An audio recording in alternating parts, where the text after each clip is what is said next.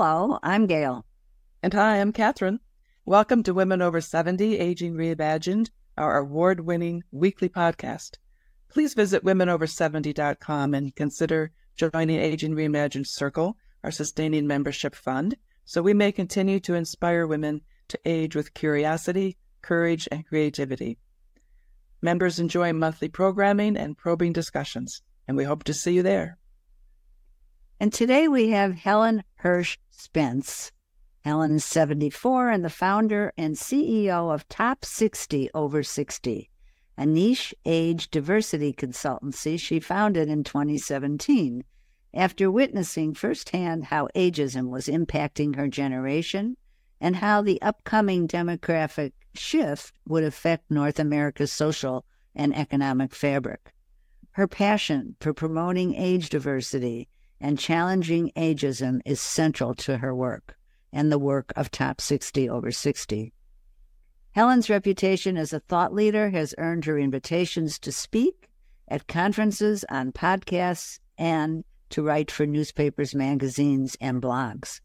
She enthusiastically promotes a reframed narrative of aging and inspires all generations to take action. Helen strongly believes in multi-generational collaboration and that the best way to promote ageism awareness is through age-diverse conversations. I spoke with Helen at length, and like Women Over 70, she actively advocates for new perspectives on the value of older adults to society. Helen, welcome to Women Over 70 Aging Reimagined. Thank you, Gail and Catherine, for the invitation. You're welcome. We're fascinated by the work you're doing. And so let's start our conversation about the current necessity of recognizing the value of older adults today. What implications does this have to society? Well, I think one of the things that we have to keep in mind always is the fact that we are undergoing a huge demographic shift. So we've lived in a very youth-centric world since the mid-1900s. I mean, exquisitely youth-centric. It's just starting to change now because we have more and more people who are of my generation, boomers or older, silent generation, who are beginning to speak out and talk about, the fact that they're not being represented in media and television, in stories overall. But more significantly, I think that we lose a lot when we don't listen to the stories that we are told by our elders. There's so much to learn and so many cultures that depend on the transmission of stories as skill building or as life lessons. It's the best way for us to learn. And yet what we've learned more than anything is to disrespect older people. They don't have to be our grandparents. They don't have to be our aunts and uncles. As a society, we've sort of lost touch with what it means to grow old, the importance of those people and what they have to offer. And especially today, with so many people over the age of 65 in the United States, it's almost a fifth of the population. It will be by 2034. In Canada, it will be sooner, by 2030. You have more people over the age of 65 than young children. We'd better start reimagining what it means to grow old and gain a bit more respect for the older population that's going to dominate, and already does, the conversation. Tell us about the Top 60 Over 60. Mm-hmm. What is it, and how did that come about? Well, as you said in the introduction, Gail, I named it that because I was tired of hearing about top 30 under 30, top 40 under 40. And because my mission is really to improve awareness about aging and ageism and to dismantle it as best as possible, I thought that if I could create an event or events where people over the age of 60 were featured, it would provide inspirational role models for others. And I'm not just talking about young people who need those role models. I believe that a lot of people in my own generation have they have internalized so many ageist beliefs that they've undermined their own potential and their productivity and their expertise. And I think it's critical that we all begin to understand that there is no real expiry date. We keep adhering to this retirement date of 65, which was established in the 1930s when the average lifespan was 62, and 65 was the reward for living that long. Today, our average lifespan is 82, but nothing has changed. We continue to cling on to the past. So back to Top 60 over 60, that was my initial intent. I started it because I was beginning to feel the effects of ageism, and I didn't recognize it as ageism. I felt less confident. I felt invisible in conversations. I felt, disrespected sometimes. And having had leadership experience for over 30 years, it was a bit disconcerting, to put it mildly. And I realized when I spoke with others my age that they were feeling the same way. So I delved into researching ageism, and I took courses on social entrepreneurship. And I decided I'm going to start something new. I still have the energy, and it drives me. My passion for working with young people and every other generation. And I thought this was a way that I could use my past expertise in learning and teaching, as well as help to motivate others so that they don't fear growing older. So how has this manifested itself? It's 6 years now that you've been doing this. Yeah, it hasn't even been 6 years, but officially since I registered it, yeah. And then there was COVID, of course, for 2 years. Right, of course. So yes. So it manifested itself initially by doing workshops on the entrepreneurial mindset for older adults, and continued to do that. What we do is and I say we, I had a volunteer who was working with me. We'd ask restaurants or any public place we could think of if we could perhaps do a workshop, and we announced it, advertised it, made it obvious that we were looking for older participants, although everybody was welcome. And what we tried to do is give them the skills, the competencies that you need as you grow older, not necessarily to become an entrepreneur, but these are the kinds of skills that everybody can use at any point in their life. But those of us who are older, I mean, for me, an entrepreneur, I thought all entrepreneurs were in their 30s or 40s because of Mr. Zuckerberg.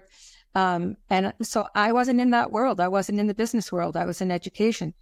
So what we offered were courses such as creativity. And we'd have 30 people show up. The restaurant was delighted. They didn't charge us anything. They ate food, they drank. We had a great time. We formed a bit of a community. And, sometimes we do it in a university setting. Sometimes we do it in a college setting, mostly bars and restaurants, though, to tell you the truth. And it worked really well. People came out. I didn't charge anything.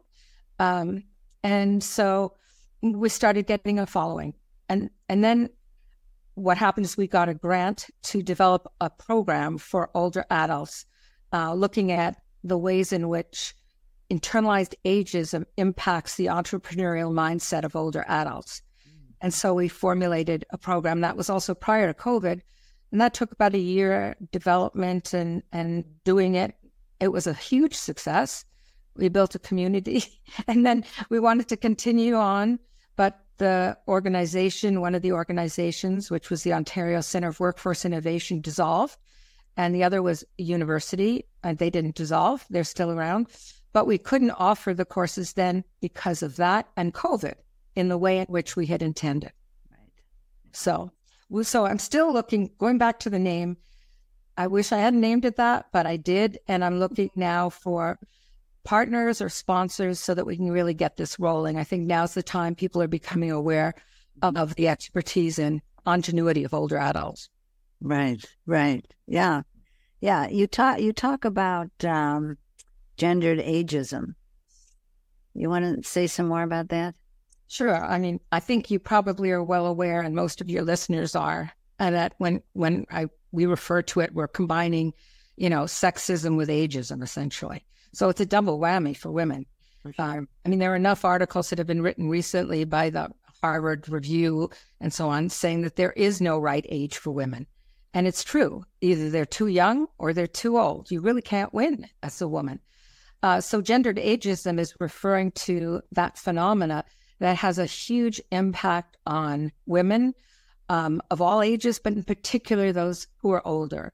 So I hear stories from people all the time where I'm told that, this person was let go, they were redundant, but the people who survived were all much, much younger. Hard to prove that it would be ageism, but there's enough evidence that is something that's quite common.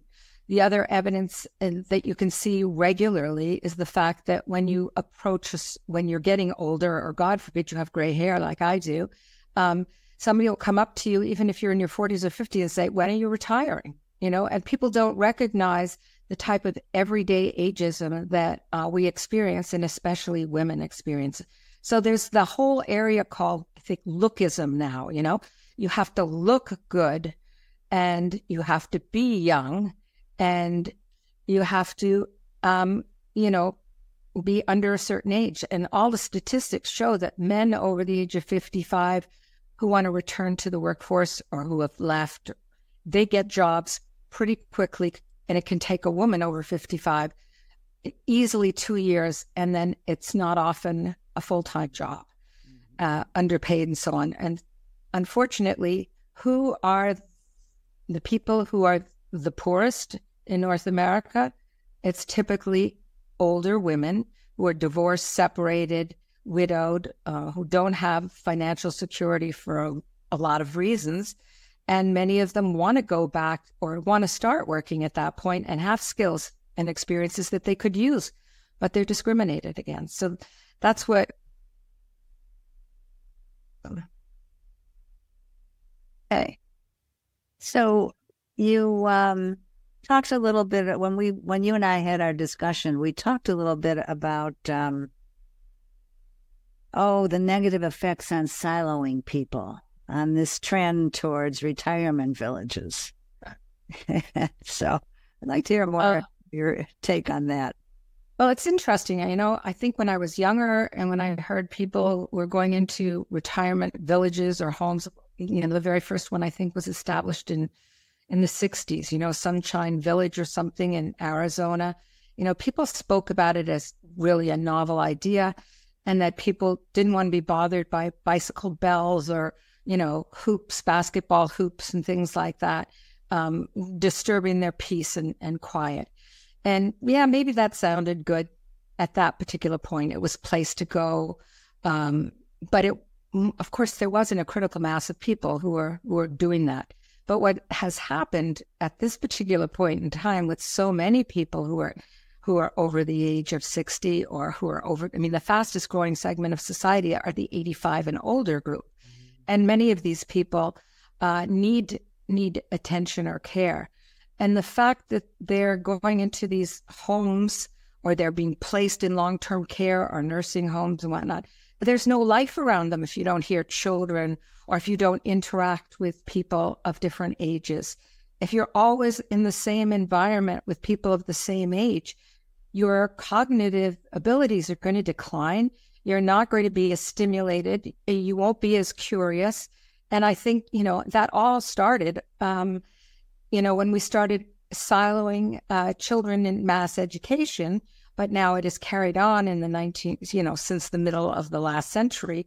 And it's become normalized to put people away, essentially. And many other cultures wouldn't think of having their parents or grandparents put in a home or another place. It's their responsibility they'd be shamed if they did do something like that. And I'm not categorically saying you shouldn't put people in an appropriate environment in which they can be taken care of. That's another level. And we're going to need more and more of that.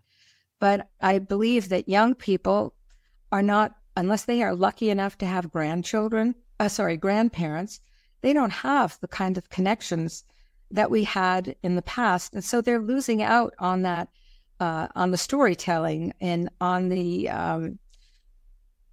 the richness of the life that came before them, history. There's so much to gain by ensuring that generations converse. And by that, I don't even mean just only 5-year-olds or 10-year-olds, but if you have grandchildren in their teens, I mean, a grandparent is often the person to whom they go to confide because they're a little bit more distant, but you know that they love you. But we're not all lucky enough to have grandparents. So I think that some of the things that are being done today where they're putting daycares and nursery schools into senior centers and senior living is a great idea. There are tons of other examples, such as, I think out in Saskatchewan, for instance, there was a university where there were music students and they couldn't find housing, but there was room in one of the senior residences. So in exchange for housing, these young musicians play and practice, among the older adults who are in these homes. I mean, those are brilliant ideas that need to be, more common. And there are others that I know of where a senior's residence, it's a grade 6 class a room has been built for a classroom in a senior's residence. And so the adults go in and work with the kids, and the kids can come out and do things with the residents. I mean, that's brilliant. And it's so enriching.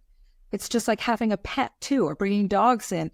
I mean, I really am, I'm hard on a lot of these centers that are just for adults only for that reason. I can see that they serve a purpose sometimes. You mentioned that there are other countries where the culture is still more inclusive of ages and families caring for the elder. Well, just for give us an example or two of where that's still possible. Oh, it's very possible in India, for instance. A lot of South Asians wouldn't dream of putting their pet. In fact, when I mentioned something about this or talking about it, they said, we would never stick our elders in a home.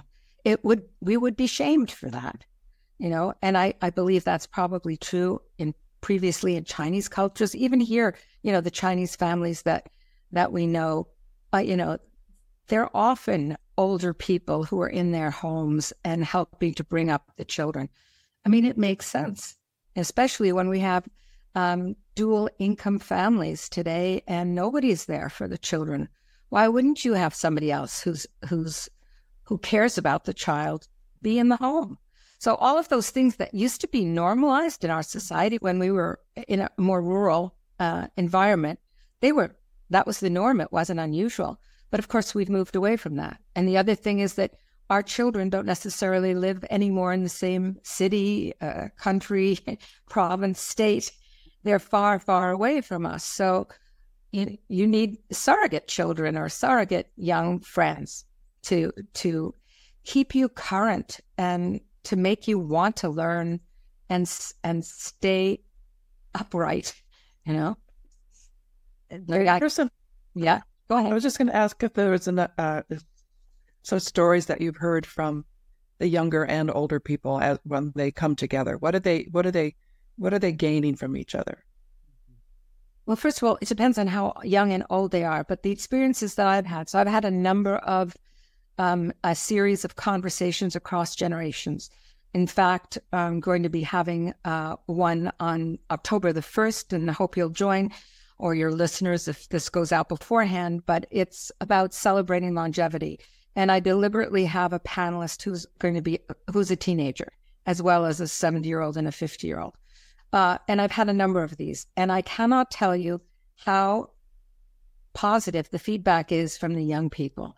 They say, first of all, younger people, not this young girl who I'm talking about because she's more aware, but others come up to me when I speak and say, I didn't know that ageism existed. I never heard of it before.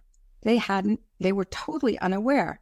And they thought that they recognized that these are social justice and human rights issues that haven't been attended to. And they get quite indignant when they realize that, but they're not aware of it. And I think that's a tragedy. And I think that's a flaw in our systems as well, in public education. evidence shows that children as young as 3 already have negative preconceptions of what it means to be old, and if you read them fairy tales, it's no wonder, because who are the witches? And unfortunately, the wizards don't take the bad reputation. It's always the witches that do. So, they see signs all over the world with older people who are, leaning on a cane crossing a street near a senior's residence. So I get really positive feedback from young people. And I've had people from South Africa, from Poland, who get on because it's virtual. So they get on and they said, they never thought about certain issues, and now they'll start thinking about it, or they'll talk to another older person to find out their take on it, that kind of thing. So it's never been anything but positive. There seems to be a trend that for independent living, that are all older adults, along with, continuing care, right? So you move into independent living, and then you move into assisted living, and then memory care if you need it, or what. And so I'm wondering how you're viewing those kinds of accommodations. Seems to me that older adults are moving there by choice. They can't wait to go. They're anxious to get there. They want to be with other older people. There's all kinds of opportunities for them. And so, but still, it's a silent environment, right? Mm-hmm. And so how do we think about that? Well, I don't, if somebody wants to do that, I think it's fantastic if they have that opportunity. But my understanding of friends in New York is that it costs something like $17,000 a month to stay in a place like that. How realistic is that for the general population? So I think that, if you can afford it, if that's what you want to do, I don't have a problem with it. But I mean, you can inject some youth perspective in there as well. It shouldn't eliminate that opportunity. And yet, I've heard of people saying, this floor has no grandchildren or whatever, or you meet them in the public places. So I think it's, we've made it the norm, and it's something perhaps to aspire to. And the reality is, as I said, if you have people who are close to you, who are far away and cannot take care of you and they want to give you a safe place to be, that's what they're going to do. So I don't think that'll ever disappear, but there's no reason why you couldn't perhaps also inject, the benefits of being around other generations. You could create opportunities, Right. So I don't know if that answered your question. Yeah. No, I just know that the trend is growing for these kinds of establishments for older people, and many are who can't afford it are taking advantage of them. So up here, that's not the case as much. What we're looking at increasingly is aging in place, and putting in legislation and whatnot to encourage people to add granny suites, or to build out the garage so somebody can stay in that into a, and then it has to be well built, because up here it gets cold in the winter. So it can't be a garage like it could be in Arizona perhaps. But the reality is that there are really a lot of incentives now, because the majority of people are voicing that they want to stay in the communities in which they've raised their families, or where they've lived, or for whatever reason, they know where the grocery stores are. So there are a lot of businesses that are also into, rebuilding places so that they have better stairs to get up, or there's, seats that go up the stairs, things like that. So I don't know if because there's so many more people today in that age bracket, Gail, I think that by necessity, there are a lot of, new retirements, residences or whatever. Yeah. Or seniors residents, whatever you call them. Right. different by different names. Yes. So when you and I talked, you talked about lifelong learning, but you also used the term long life learning. And I love that term. And, so what did you mean by it? Well, I mean, they're interchangeable, I think, in a way. I mean, I'm lucky to be the age that I am. And I believe that so that I have a long life already and I continue to learn. And lifelong learning is just encouraging everyone to not think in that old paradigm that we learn, earn, and retire, but that we need to keep on learning, especially with, the average lifespan now being extended by 20 or 30 years over what our grandparents had. But unfortunately, we keep going back to norms that we know, and I still hear people saying that they want to play golf and sit on a beach after 65. And I think to myself, really? And in 2 years after that, how many games can you play of golf if you do nothing else, But that seems to still be the mindset among a lot of people. That has to change.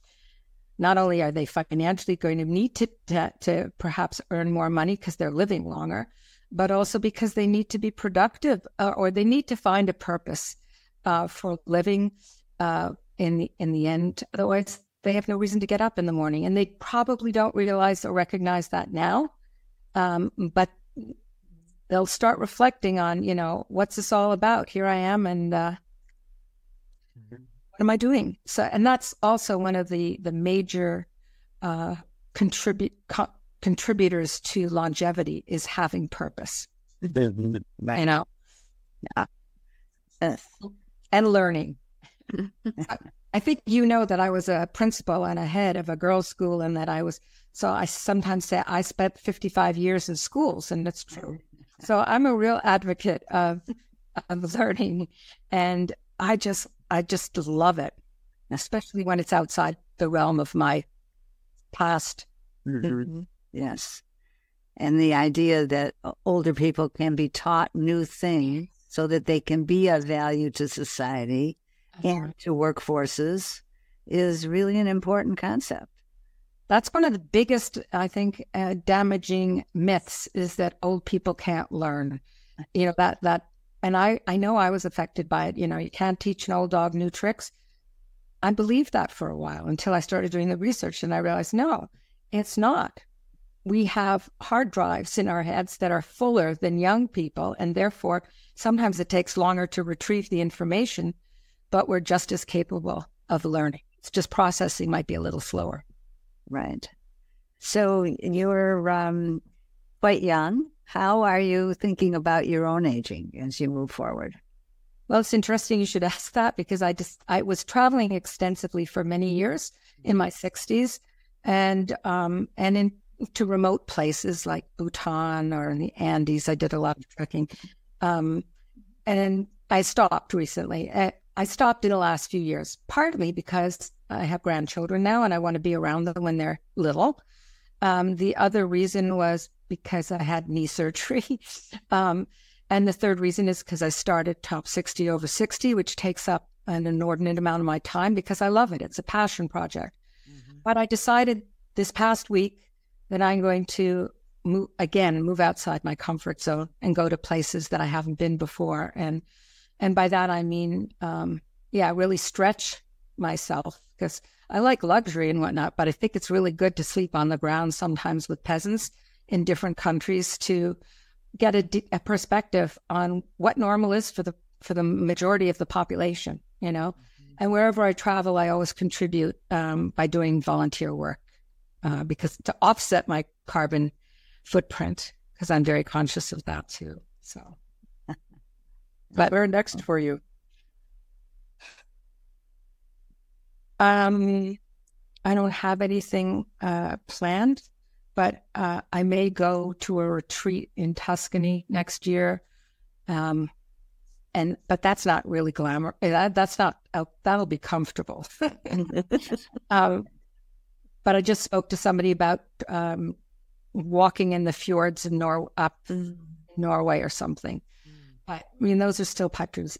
No. I'm lucky. I can do as much as I want if I can afford it. And I think I may have mentioned to Gail that I worked with Jane Goodall for over 10 years, and I've been to the continent of Africa and several countries there. And Africa always fascinates me. I can go back anytime. and be enraptured. Yeah. What kind of work did you do with Jane Goodall? Oh, I was part of the time I was the chair of her board. So Jane Goodall has institutes, they're called, in various countries, in Canada, in Germany, in China now, in Australia. And we have an institute here in Canada. So we promote the activities that she does. We host events when she comes here. I mostly try to make money for conservation. I put into place a number of different programs, such as Roots and Shoots in Africa has everything to do with African children getting involved in conservation. But we have a need for that here too with Indigenous cultures that we have in the North. And so we've done a lot of work in Roots and Shoots here in Canada, and we develop programs. And that's the kind of thing I would do, as well as all the governance things when being on the board, you know. So, yeah. Very. Yeah, it was fascinating. It was lovely. Yeah. And to think she's 89 and going strong, you know, she's a fantastic role model, right? Yes. Yes. Yeah, exactly. Yeah. Well, thank you very much, Helen. This was worthwhile and interesting, and you are doing great work. And I hope that Top 60 over 60 really does what you want it to do.